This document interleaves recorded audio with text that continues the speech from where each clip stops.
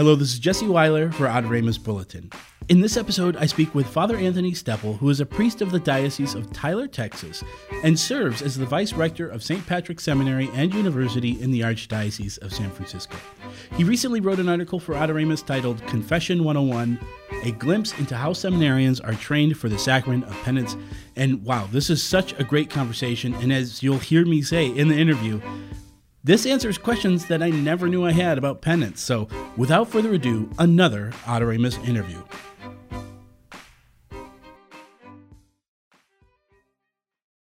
Hello, Father. How are you doing? Well, thank you. Thank you for taking time to speak a little more about your article in Adoremus Bulletin. My pleasure. Happy to be with everyone. Well, I was very fascinated by this article because a lot of times, I go to confession and I just assume the priest hearing my confession is well-formed and all of this, but I guess I just never stopped to think about what that process was like. So I really enjoyed this because it answered questions that I didn't know that I had about the formation of a confessor. So can you just give me a little bit of foundation about the importance and maybe when this formation happens in the seminary life?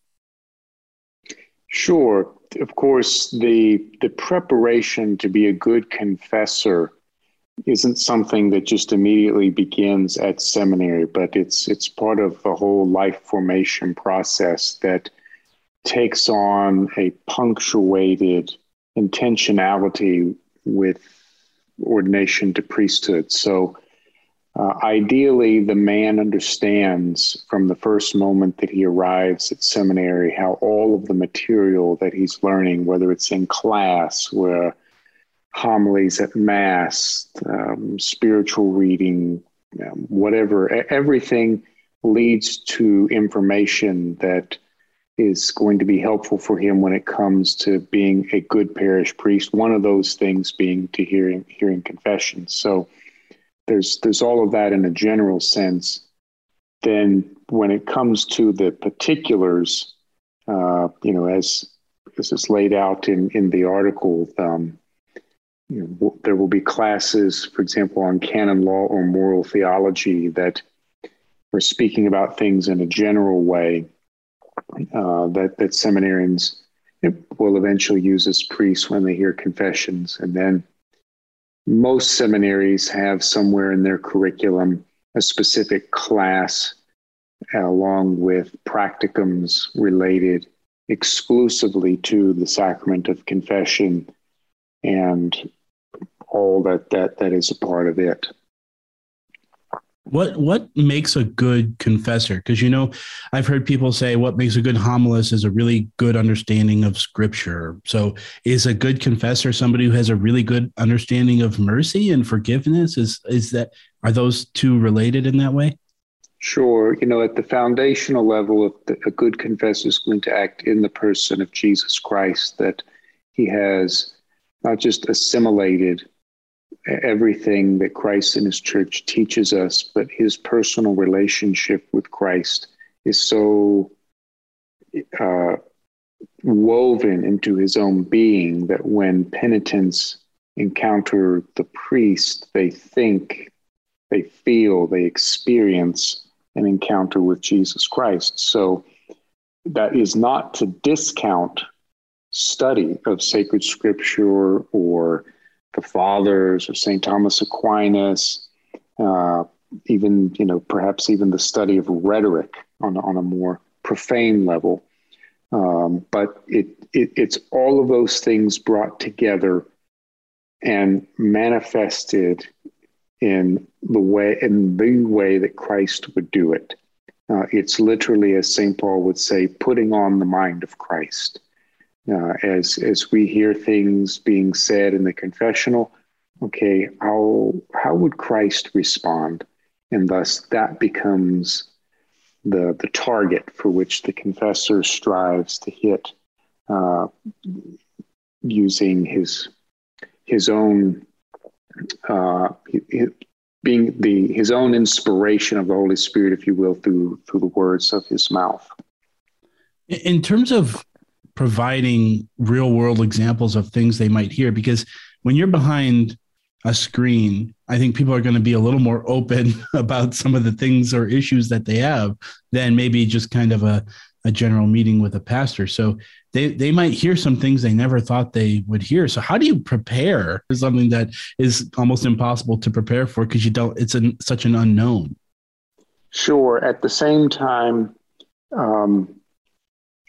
if it's written about in books, it's because human beings are capable of doing these types of things. So as we do this interview right now in the midst of the Ukraine-Russia war, if things are, atrocities take place, and we can't be surprised if people subsequent to that come along and say, these are things that I've done. So to that extent, the reason the church preaches about the sanctity of life, and the Evangelium Vitae speaks about abortion, contraception, euthanasia, physician-assisted suicide, is because these things do take place. And so, we can speak about these things in a general manner that, if someone were to come to you in the sacrament of confession and say, this is what I did, and I asked for pardon and forgiveness, okay, well, how would Jesus respond to that? And then what some fathers, theologians, and spiritual writers have put down, perhaps this is helpful in us forming an answer that Christ through his Holy Spirit illuminates us in that particular moment. So, to a certain extent, the priest should not be surprised about hearing anything in the sacrament of confession. Certainly some sins are repeated more frequently, but human nature is fallen. And so given that fact, there's, for the confessor, just kind of an expectation, okay, yeah. But what's greater, of course, is the mercy of God, that upon seeing a contrite heart can overcome that. Mm-hmm. You talk in your article about how you might be nervous, going to confession, either it's your first time or there's something in particular that you're very nervous about. But you mentioned that these priests might have a similar amount of nervousness hearing a confession for the first time. From both your personal experience and your experience dealing with recently ordained priests, is this something that are they more nervous about this part of their priesthood than maybe the Holy Mass or some other periphery parts? Yes, absolutely. Because with Holy Mass, for example, they can practice that over and over and over, doing dry masses, and they can get very good, if you will, at doing the externals of Mass. The same for preaching, a funeral, a matrimony, an anointing of the sick. They can practice all of these things ahead of time. They can learn, basic strategies of managing a parish, financials, whatever that might be. But when it comes to confession, there's really no substitute than being in the confessional. And, we don't allow just anyone in the confessional. And so it's just a thing that, okay, we can prepare seminarians as much as possible, but we can't give them, exact replicas of that experience being in the confessional. And so literally the first time that they do it, it's for real. And so, yes, there are some nerves that need to be calmed with that. But, with time and practice, and then having good priest mentors that a newly ordained priest can say, hey, this happened to me in confession,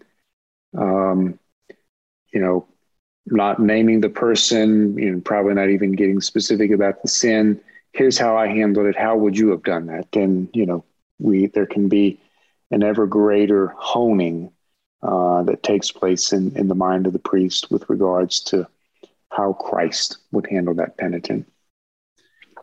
Father, anybody who knows me knows that I wrestle with this thought process in my head daily, it seems. But there's this balance between mercy and self-discipline, right? In one way, you can't just say, hey, I'm a terrible person. I'm a sinner. I'm just going to give it all up to the Lord's mercy and accept his mercy. And in some ways, yes, we need the Lord's mercy. But in other ways, we need to have self-discipline so that we can continue to grow and get better. And any extreme or imbalance there can lead to problems in our spiritual life. So as you're training these young men to be confessors, how do we use that? How do we get balance in the confessional so that we're not overly disciplinarian or like overly, hey, everything's okay, don't worry about it. You don't have to worry about getting better. Yeah. Yes. Yeah. So as is part of the Catholic tradition, you use the word balance, but virtue lies in the middle. And so constantly, whatever the sin, whatever the vice that is being brought forward, whatever this wound is that, Father, this is where I'm seeking healing. Okay, this is the virtue that is medicine. This that only comes from a deep and profound study of virtues and vices and the understanding of the application of the virtue in the life of this particular person, given his circumstances, and what that looks like.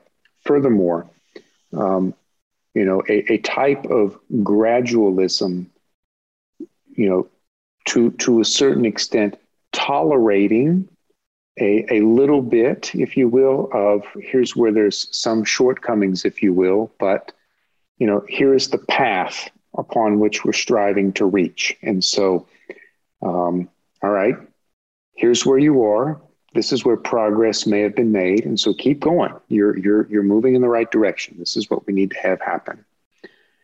Helping the people to have that perspective, the broader framework, if you will, not just, perhaps what has taken place at a particular instant, but, keep seeing the wholeness and the totality of spiritual growth that has taken place over time and can continue to take place. Yeah. And sometimes that can be really hard. You can be super myopic about it and just say, I keep doing the same thing, there's no growth here. But, I think if we can, we can't fully understand God's mercy, to the full degree, but I think if we can get some of that in our head, I think that would help. My last question here is, I think a lot of us lay people don't necessarily understand where the penance comes from. Are these prescribed things that the church recommends for certain sins, or how does that work out? And how do you explain that to these young men who will be ordained? Yeah, this is a good question. Concretely, it is left to the the confessor as the judge to place upon the penitent some sort of penance. And so that's why penances can vary from one priest to the next. In previous times, manuals were written. We called them manuals. It's just a type of book that kind of laid everything out. If a penitent confesses this, here's a penance that seems, kind of, if you will, equivalent, if you will, to the sin. We've moved away from that because, priests then became more robotic in how they would hear confessions, how they would approach the sacrament of confession. And that's not what we don't want robots. We want Jesus Christ. So then we have examples in history, the greatest of parish priests, our patron, St. John Vianney, who said to a penitent, he gave the penitent a penance. The penitent laughed and said, "That's it." And St. John Vianney said to the penitent, "Well, your penance is actually much larger, but I'm going to do the part that I don't think you can do. And so this becomes part of a parish priest spirituality that, okay, maybe I'm going to give this particular penitent a light penance, but that means, hey, particularly if a grave sin was done, I need to be the one that's doing penance for my parishioners. All of this ties together with the message of Our Lady of Fatima. And so, in a very particular and poignant way, the parish priest lives that out for the flock entrusted to his care. So, of course, we want any penance that the penitent, and any penance that we place upon the penitent to be something that the penitent can actually do. That may seem obvious, but we've all had experiences where we've received a penance that wasn't the case. It's may seem impossible to a certain level, and so here's this person's state in life, where this person is. Here's something you can do, okay? And whether the priest tells the penitent or not, he can take on the rest of the penance that would be more worthy, if you will, for that type of confession. I love that, because as you and I both know, and our listeners know, that's the exact same thing that Christ did for us. There was nothing that we could do to really make up for that original sin. And Indeed. so he needed to do that for us, and to see that in a confessor, that would be a truly amazing thing. So, Absolutely. So thank you so much for this wonderful, insightful article. And if you want to read the full article by Father Anthony, you can go to adoramus.org. Father, thank you so much for your time. My pleasure, and God bless all of you.